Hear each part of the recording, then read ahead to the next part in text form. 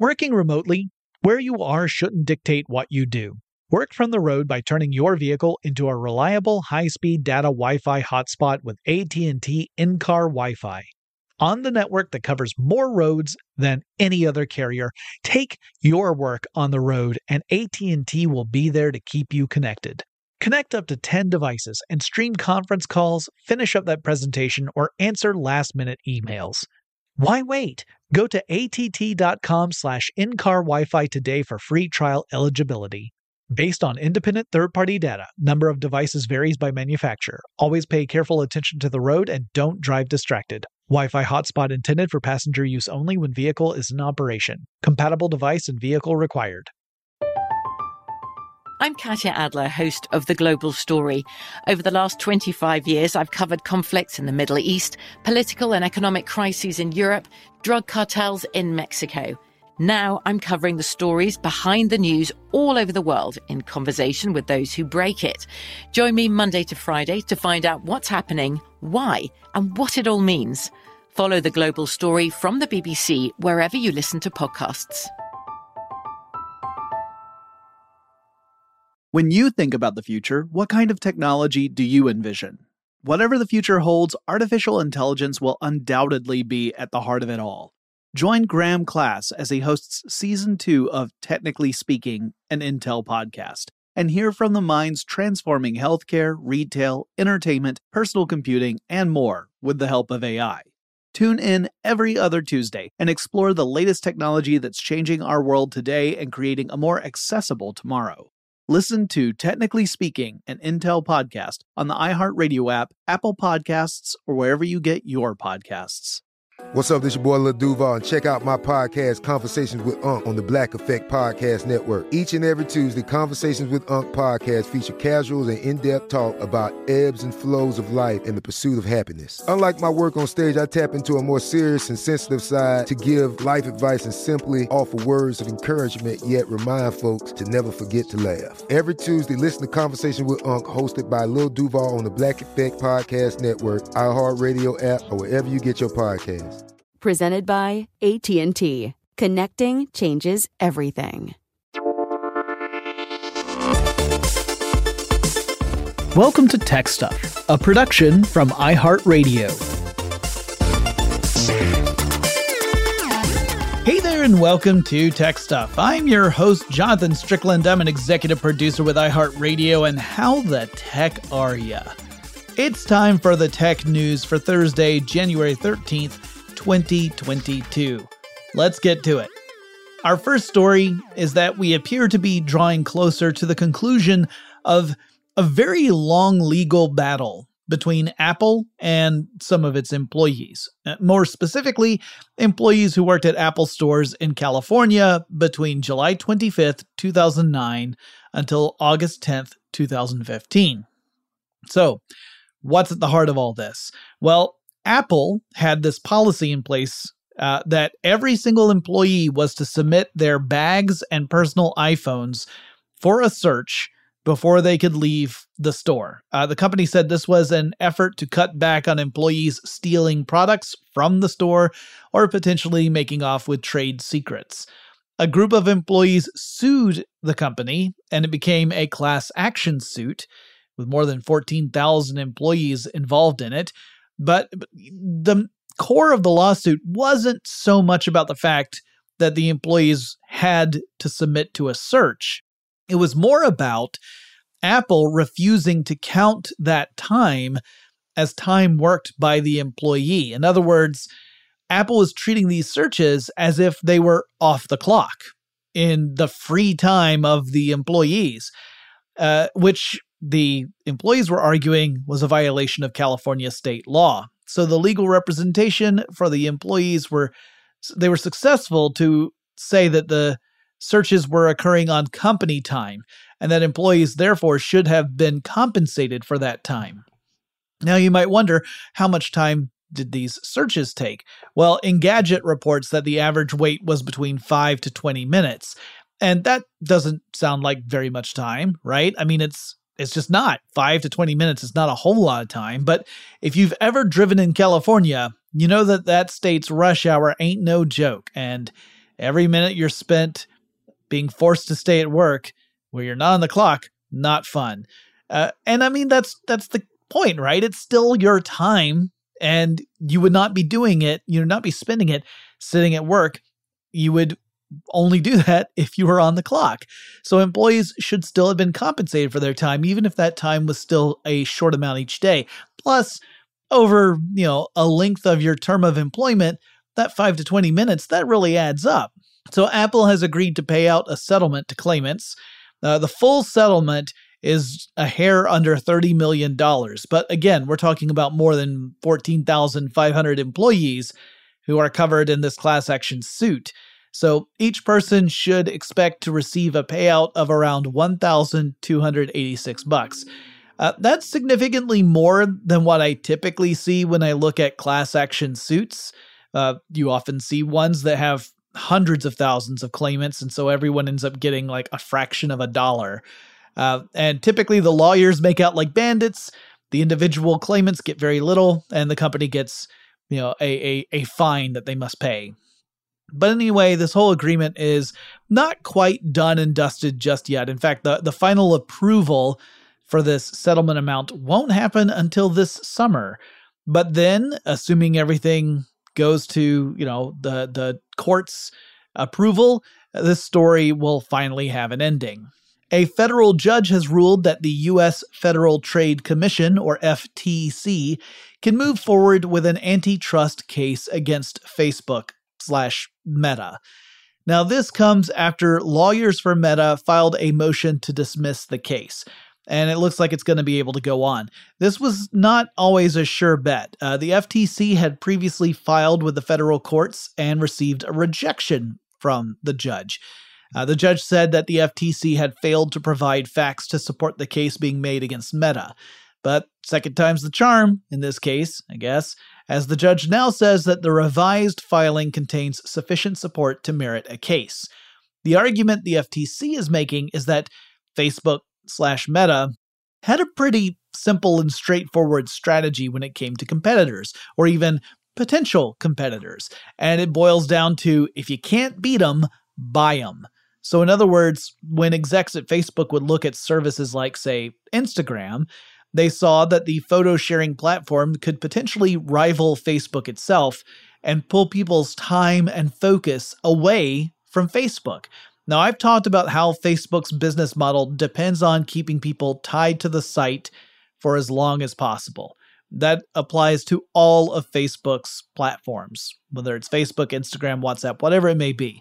So obviously, anything that could threaten that, anything that could pull people's attention away from those properties is seen as a problem by Facebook. So the FTC is arguing that Facebook tries to sidestep this challenge by just buying up companies that could stand in the way whenever the opportunity arises. And FTC provided enough information to support this argument to convince the judge that a lawsuit can in fact move forward. An antitrust suit can move forward. I would also like to add that Facebook frequently tries to imitate other platforms, like TikTok is a big example, right? Now, clearly, Facebook has not purchased TikTok, but I bet you dollars to donuts they've talked about it, at least at Facebook.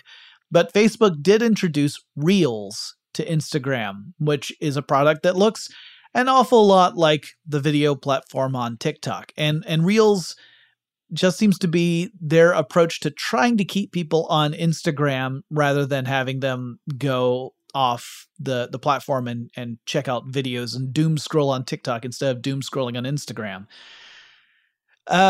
So, I mean, if you can't beat them, you buy them. And if you can't buy them, I guess you imitate them.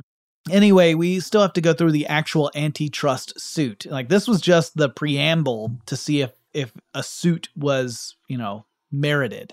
So this matter is far from resolved. It could potentially lead to a situation where the U.S. government forces Meta to spin off some of its properties. Maybe. But a lot of other things have to happen before that comes to pass. An international group of fact-checkers have sent an open letter to YouTube's CEO saying that the platform is, quote, one of the major conduits of online disinformation and misinformation worldwide, end quote. This according to the Associated Press. The fact checkers assert that bad actors on the platform are utilizing it to spread falsehoods and dangerous information, particularly in non-English speaking countries.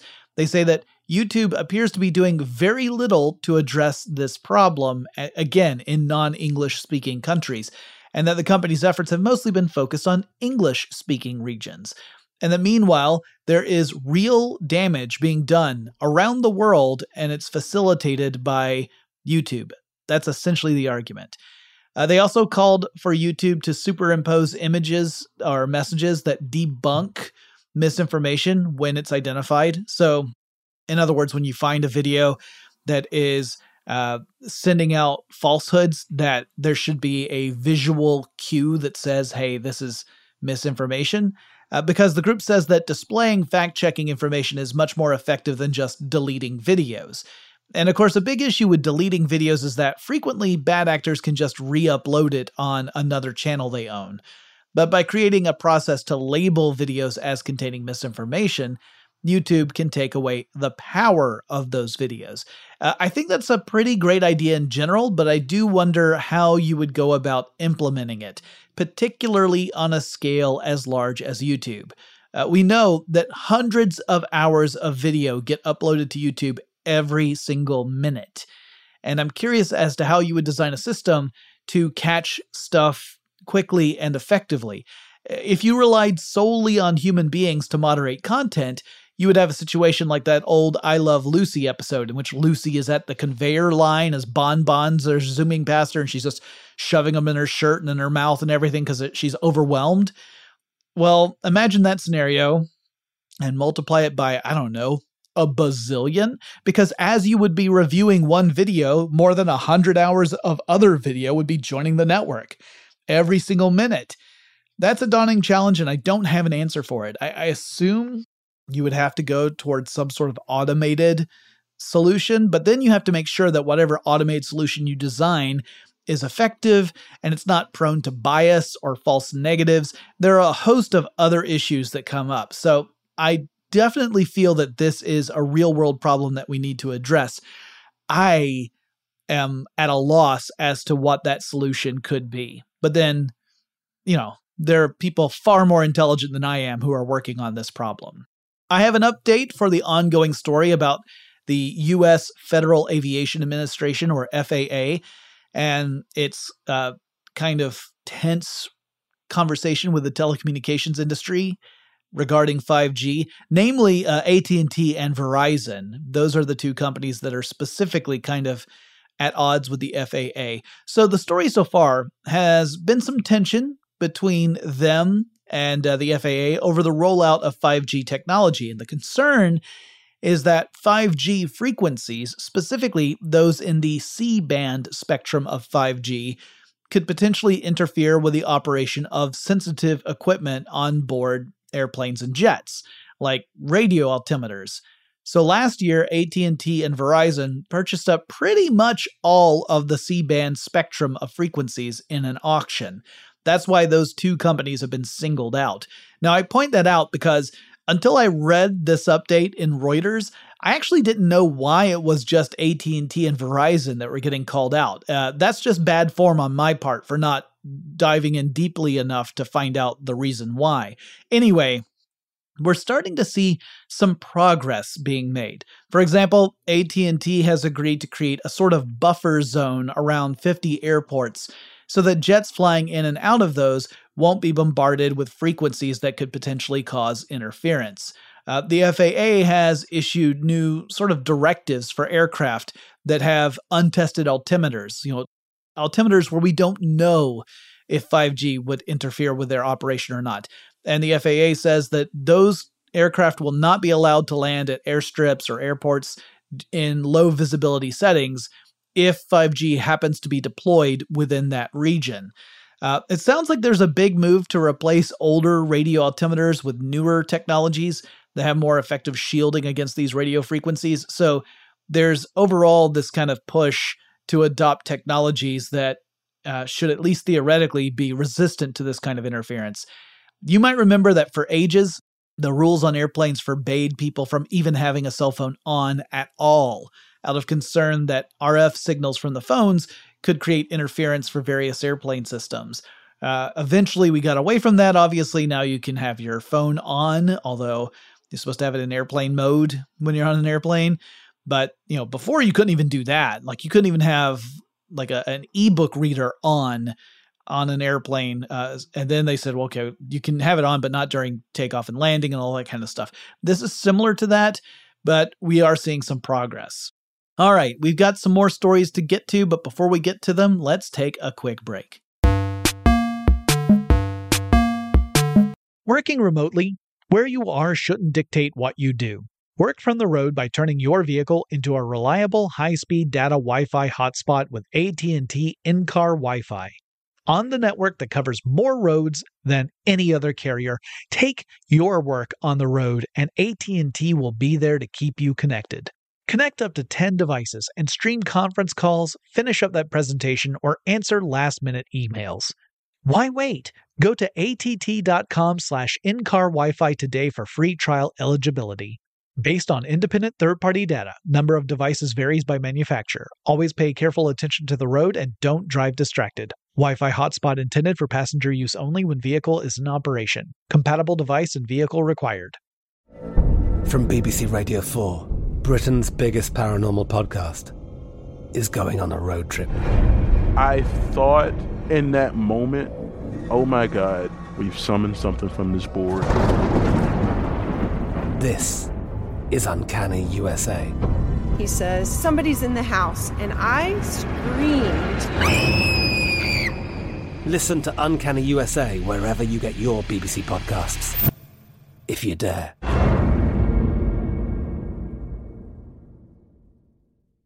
When you think about the future, what kind of technology do you envision? Whatever the future holds, artificial intelligence will undoubtedly be at the heart of it all. Join Graham Class as he hosts Season 2 of Technically Speaking, an Intel podcast from Ruby Studio in partnership with Intel.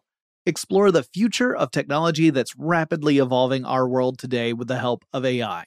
There is still so much work and research needed to fully understand the power and potential of AI, and Intel is at the forefront of implementing AI in revolutionary technology that's changing the world we live in for the better.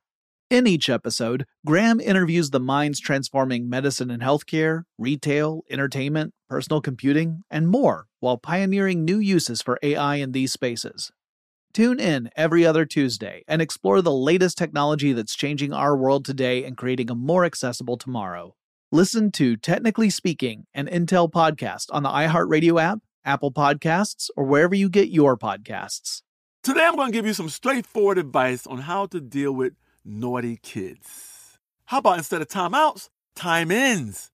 Time for you to start paying some bills.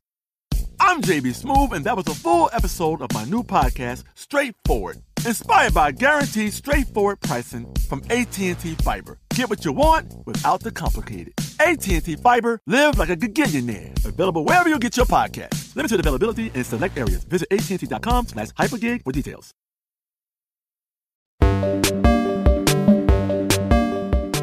We're back. Business Insider reports that hackers have launched a malware campaign that is likely using email as the delivery mechanism. This is kind of old school to blast out emails containing malware. The malware in question is wrapped up in a file that has been named omicronstats.exe. That's an executable file. So it sounds like this is a campaign that is leveraging the Omicron outbreak in an effort to convince people to click on the file. You know, if you scare people and say you need to know this information, click on this, then maybe it's effective. And then at that point, malware installs on the target machine.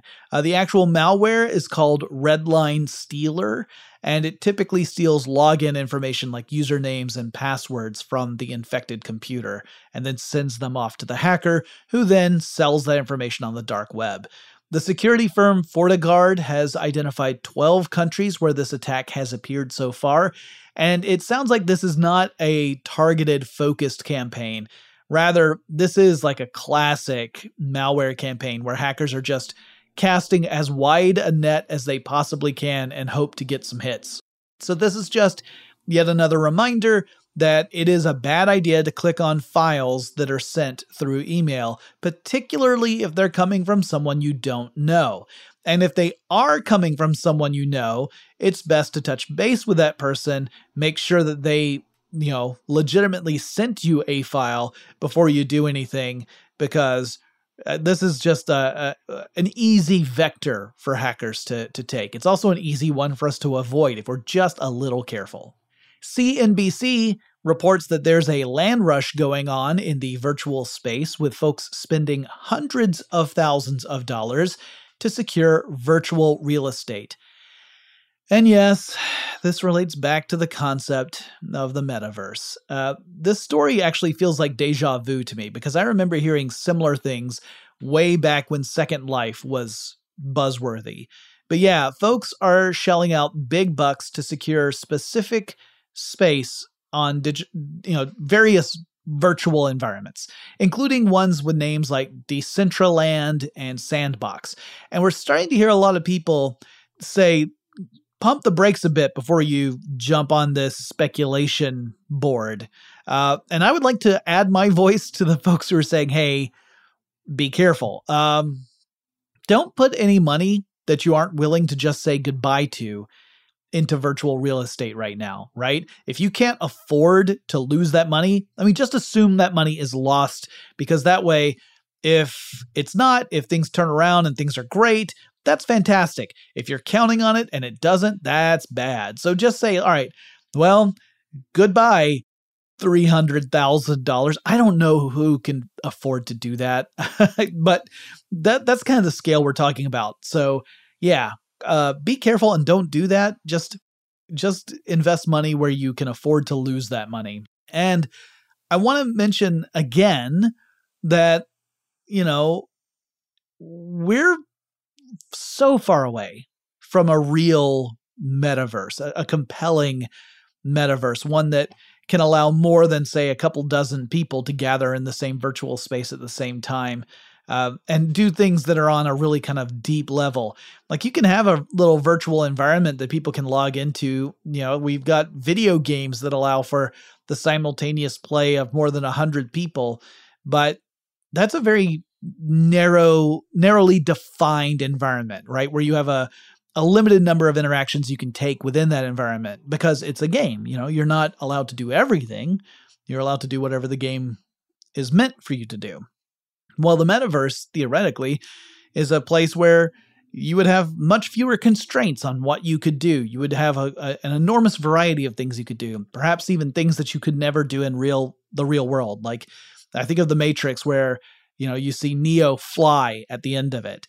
Well, spoiler alert for a movie that came out in the late 90s, but I think of something like that with the metaverse. Well, it's going to take a while for us to have the technology to support that kind of thing. In fact, I mentioned last year that a VP at Intel said our technology will need to be 1,000 times more powerful to support a really meaningful metaverse. Meanwhile, if you go and buy virtual real estate in one of these virtual environments, who's to say that virtual environment is still going to be around whenever the metaverse actually does become a legit thing? If it ever does. I'm skeptical that it ever will. But even if it does, there's the very real possibility that the place where you bought your, virtual acreage isn't really a thing anymore, and is the digital equivalent of a ghost town, and isn't really connected to a larger metaverse that's meaningful. That would just mean that you wasted all that money. So that would be a bad investment. Right now, the folks who are running these virtual environments, they're making a killing, particularly as virtual real estate prices balloon beyond belief. But this is probably not sustainable. And I agree with folks like Mark Stapp, who is a professor at Arizona State University. And he says, quote, "If it continues the way it's going, it is most likely going to be a bubble," end quote. And like Professor Stapp, I would never say definitively that this is a bubble, but I'm going to say that it sure does walk and quack like a bubble. Besides which, my guess is that, again, we're several years away from having a really compelling metaverse experience. if such a thing is possible. It probably will be possible. I'm just grouchy. I'm determined to be a techno hermit. I don't think you're ever going to come across me in the metaverse. I'm more likely to be sitting quietly in a chair, reading a book, or perhaps playing 7 Days to Die because I've gotten addicted to that game. In 2020, the state of Massachusetts here in the United States held a referendum on a right to repair law for cars. And the voting populace of Massachusetts overwhelmingly supported the law. 75% voted in favor of it, so 25% voted against. That is an overwhelming win. When you're looking at a lot of votes that come down to like 52 versus 48, 75% is a huge win. Well, the car companies were not thrilled with this, and they quickly filed lawsuits to reverse the law or at the very least delay when it would go into effect. See, it's supposed to take effect this year, but the car companies say that's too soon, and it should really be more like 2025, or really never. Years ago, Massachusetts actually voted that car companies would have to make wired connection telematic data accessible in Massachusetts. And that would mean that, say, an independent repair shop, or potentially even just a private car owner, would be able to diagnose problems with their car and complete repairs on that car rather than being forced to take the vehicle to, say, an official dealership to get the work done. We've been seeing this trend of turning tech into closed-off ecosystems so that one party has essentially economic control over the whole thing. In fact, we talked about this earlier this week with Canon and its printer and toner cartridges. But anyway, that earlier law, which did pass, had a technical gap in it because it did not anticipate wireless systems. And so the law only required automakers to comply with it using wired systems. So then you saw car companies migrate over to wireless approaches, and they didn't have to comply because the wireless wasn't covered. Well, the 2020 law shut that gap down, and according to Motherboard, car companies have brought a lawsuit against the state, claiming the law to be unconstitutional. I am not sure on what grounds that claim is based off of. Sounds like a Hail Mary play to me, but I could very well be missing something obvious. I am not a legal expert by any stretch of the imagination, but my guess is that with a 75% support in the state, the car industry is going to have a real tough time convincing lawmakers in Massachusetts to overturn this law or to amend it in a way that takes the teeth out. I think most politicians in the state are going to feel a lot of pressure to stick to what the voters were asking for, because doing otherwise is a great way to find your exit out of local politics. Okay, we've got a couple more stories to cover, but before we get to that, let's take another quick break. Working remotely, where you are shouldn't dictate what you do. Work from the road by turning your vehicle into a reliable high-speed data Wi-Fi hotspot with AT&T in-car Wi-Fi. On the network that covers more roads than any other carrier, take your work on the road and AT&T will be there to keep you connected. Connect up to 10 devices and stream conference calls, finish up that presentation, or answer last-minute emails. Why wait? Go to att.com/in-car Wi-Fi today for free trial eligibility. Based on independent third-party data, number of devices varies by manufacturer. Always pay careful attention to the road and don't drive distracted. Wi-Fi hotspot intended for passenger use only when vehicle is in operation. Compatible device and vehicle required. From BBC Radio 4, Britain's biggest paranormal podcast is going on a road trip. I thought in that moment, oh my God, we've summoned something from this board. This is Uncanny USA. He says, somebody's in the house, and I screamed. Listen to Uncanny USA wherever you get your BBC podcasts, if you dare.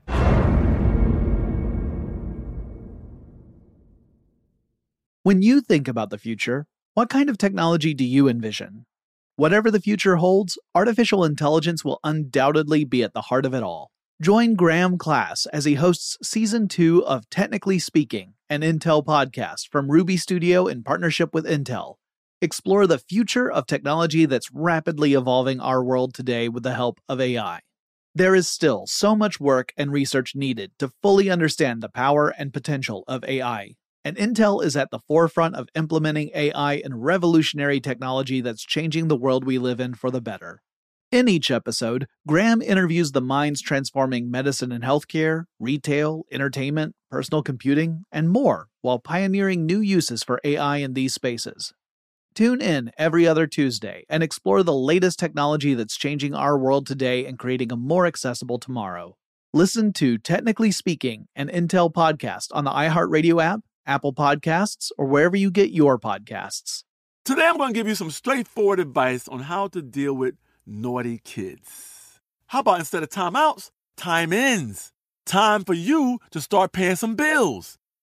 I'm JB Smoove, and that was a full episode of my new podcast, Straightforward, inspired by guaranteed straightforward pricing from AT&T Fiber. Get what you want without the complicated. AT&T Fiber, live like a gigillionaire. Available wherever you get your podcasts. Limited availability in select areas. Visit AT&T.com/hypergig for details.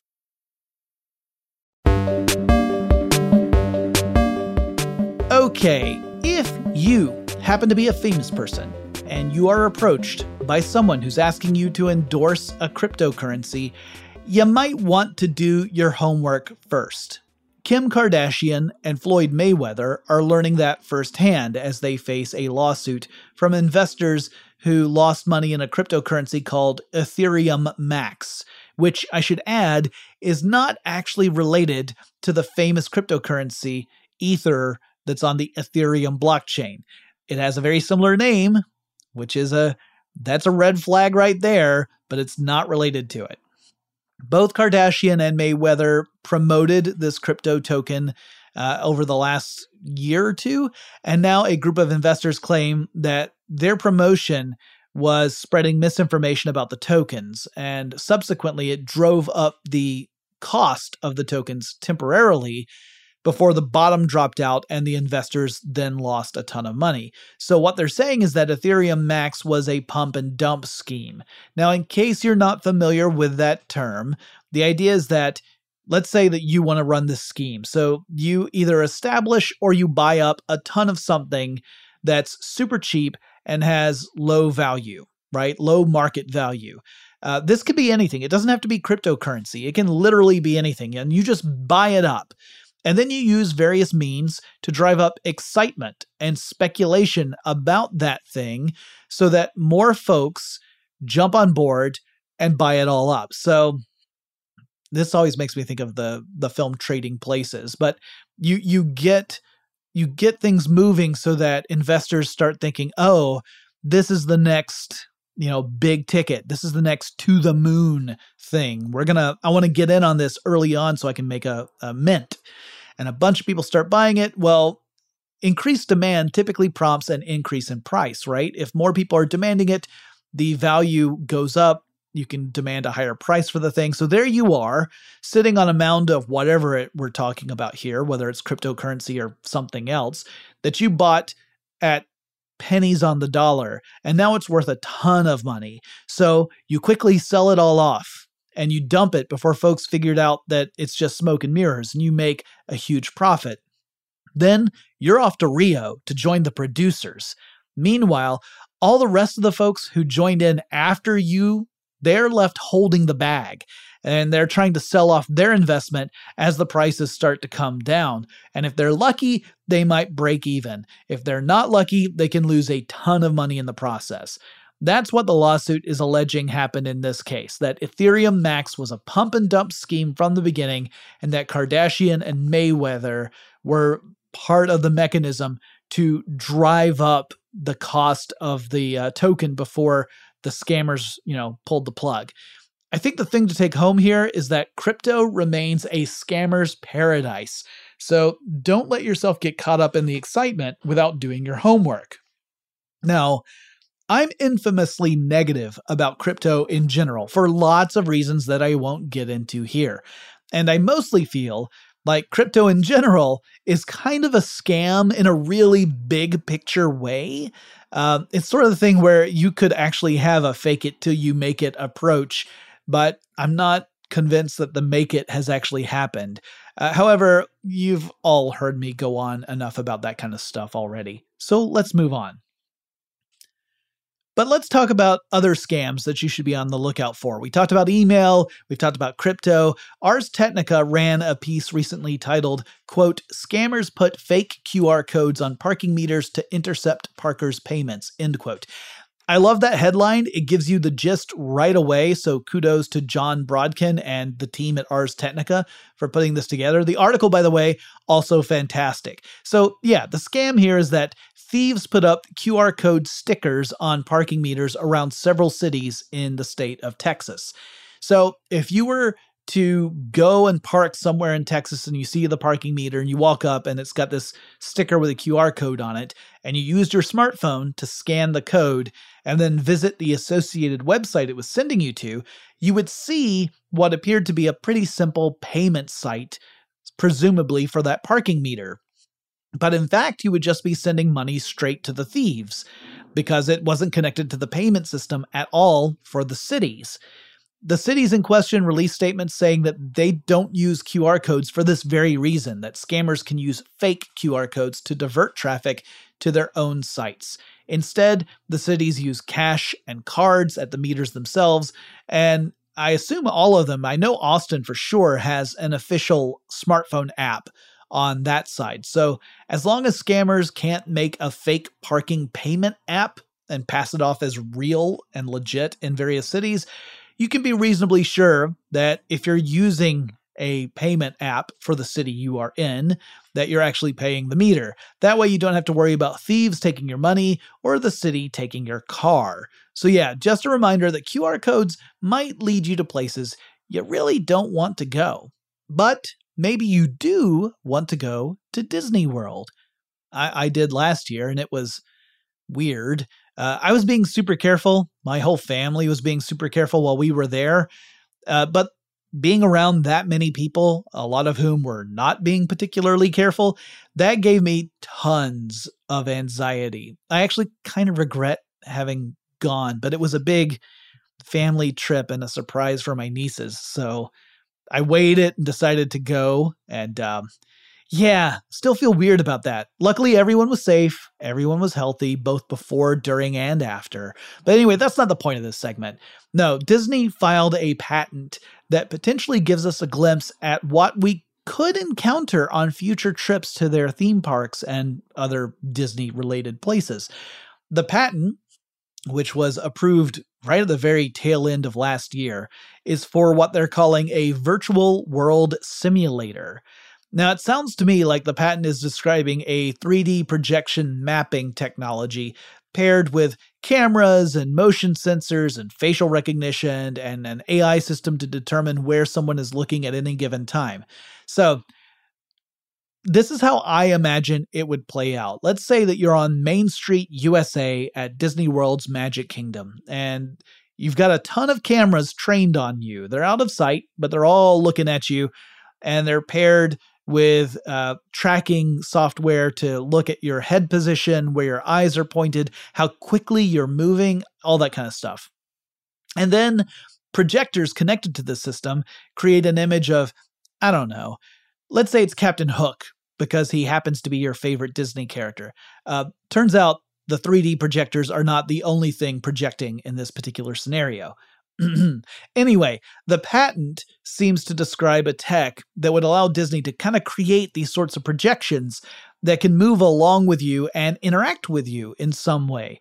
The patent specifically dismisses the idea of an associated headset, so this would not incorporate something like augmented reality glasses. It sounds kind of cool, but it also makes me a bit anxious because the level of tracking a system would need to create this kind of interaction on a level that would be really compelling. That also means that Disney would be seriously watching your every move, and not just your move, but everyone's move. And I'm not sure how the system would determine which guests gets to have this kind of experience. If you've been to a Disney park, you know how crowded they can be. And I imagine you could not have this system cater to everyone all the time, because then the park would be packed to the gills, both with real-world guests and all the projected characters interacting with them. And if you're not wearing a headset or anything, those interactions, they can be seen by everybody, right? It's not like just something that you would experience. Everyone would be able to see it. So it's an interesting patent. I don't know if or how it would be implemented. We may never actually see this tech materialize. Sometimes that happens with patented technology. And in fact, it could just mean that Disney sits on this to make sure no one else does it, right? Not that Disney is working to do it themselves, but rather, let's make sure that nobody beats us to this, because that would be a real competitive edge for someone else. So let's patent it, and then they can't do it without our permission. That's also a possibility. I think the idea is kind of neat. It's hard for me to imagine how it would actually play out at Disney. For one thing, the projection mapping stuff, I'm curious where you would project it onto. If it would just be walls or something, or if there would be maybe statues around the park where you would do 3D projection mapping on that. But even then, if it's a statue, then you're limited in the kind of animations you can do. You could do a lot of facial animations, but you wouldn't be able to do a lot of body stuff. So I don't know. The patent is interesting. The implementation remains a mystery. Okay, that wraps up this news episode for Thursday, January 13th, 2022. Hope all of you are well. If you have suggestions for topics I should cover in future episodes of Tech Stuff, please reach out to me. The best way to do so is over Twitter, and the handle for the show is TechStuffHSW. And I'll talk to you again really soon. Tech Stuff is an iHeartRadio production. For more podcasts from iHeartRadio, visit the iHeartRadio app, Apple Podcasts, or wherever you listen to your favorite shows.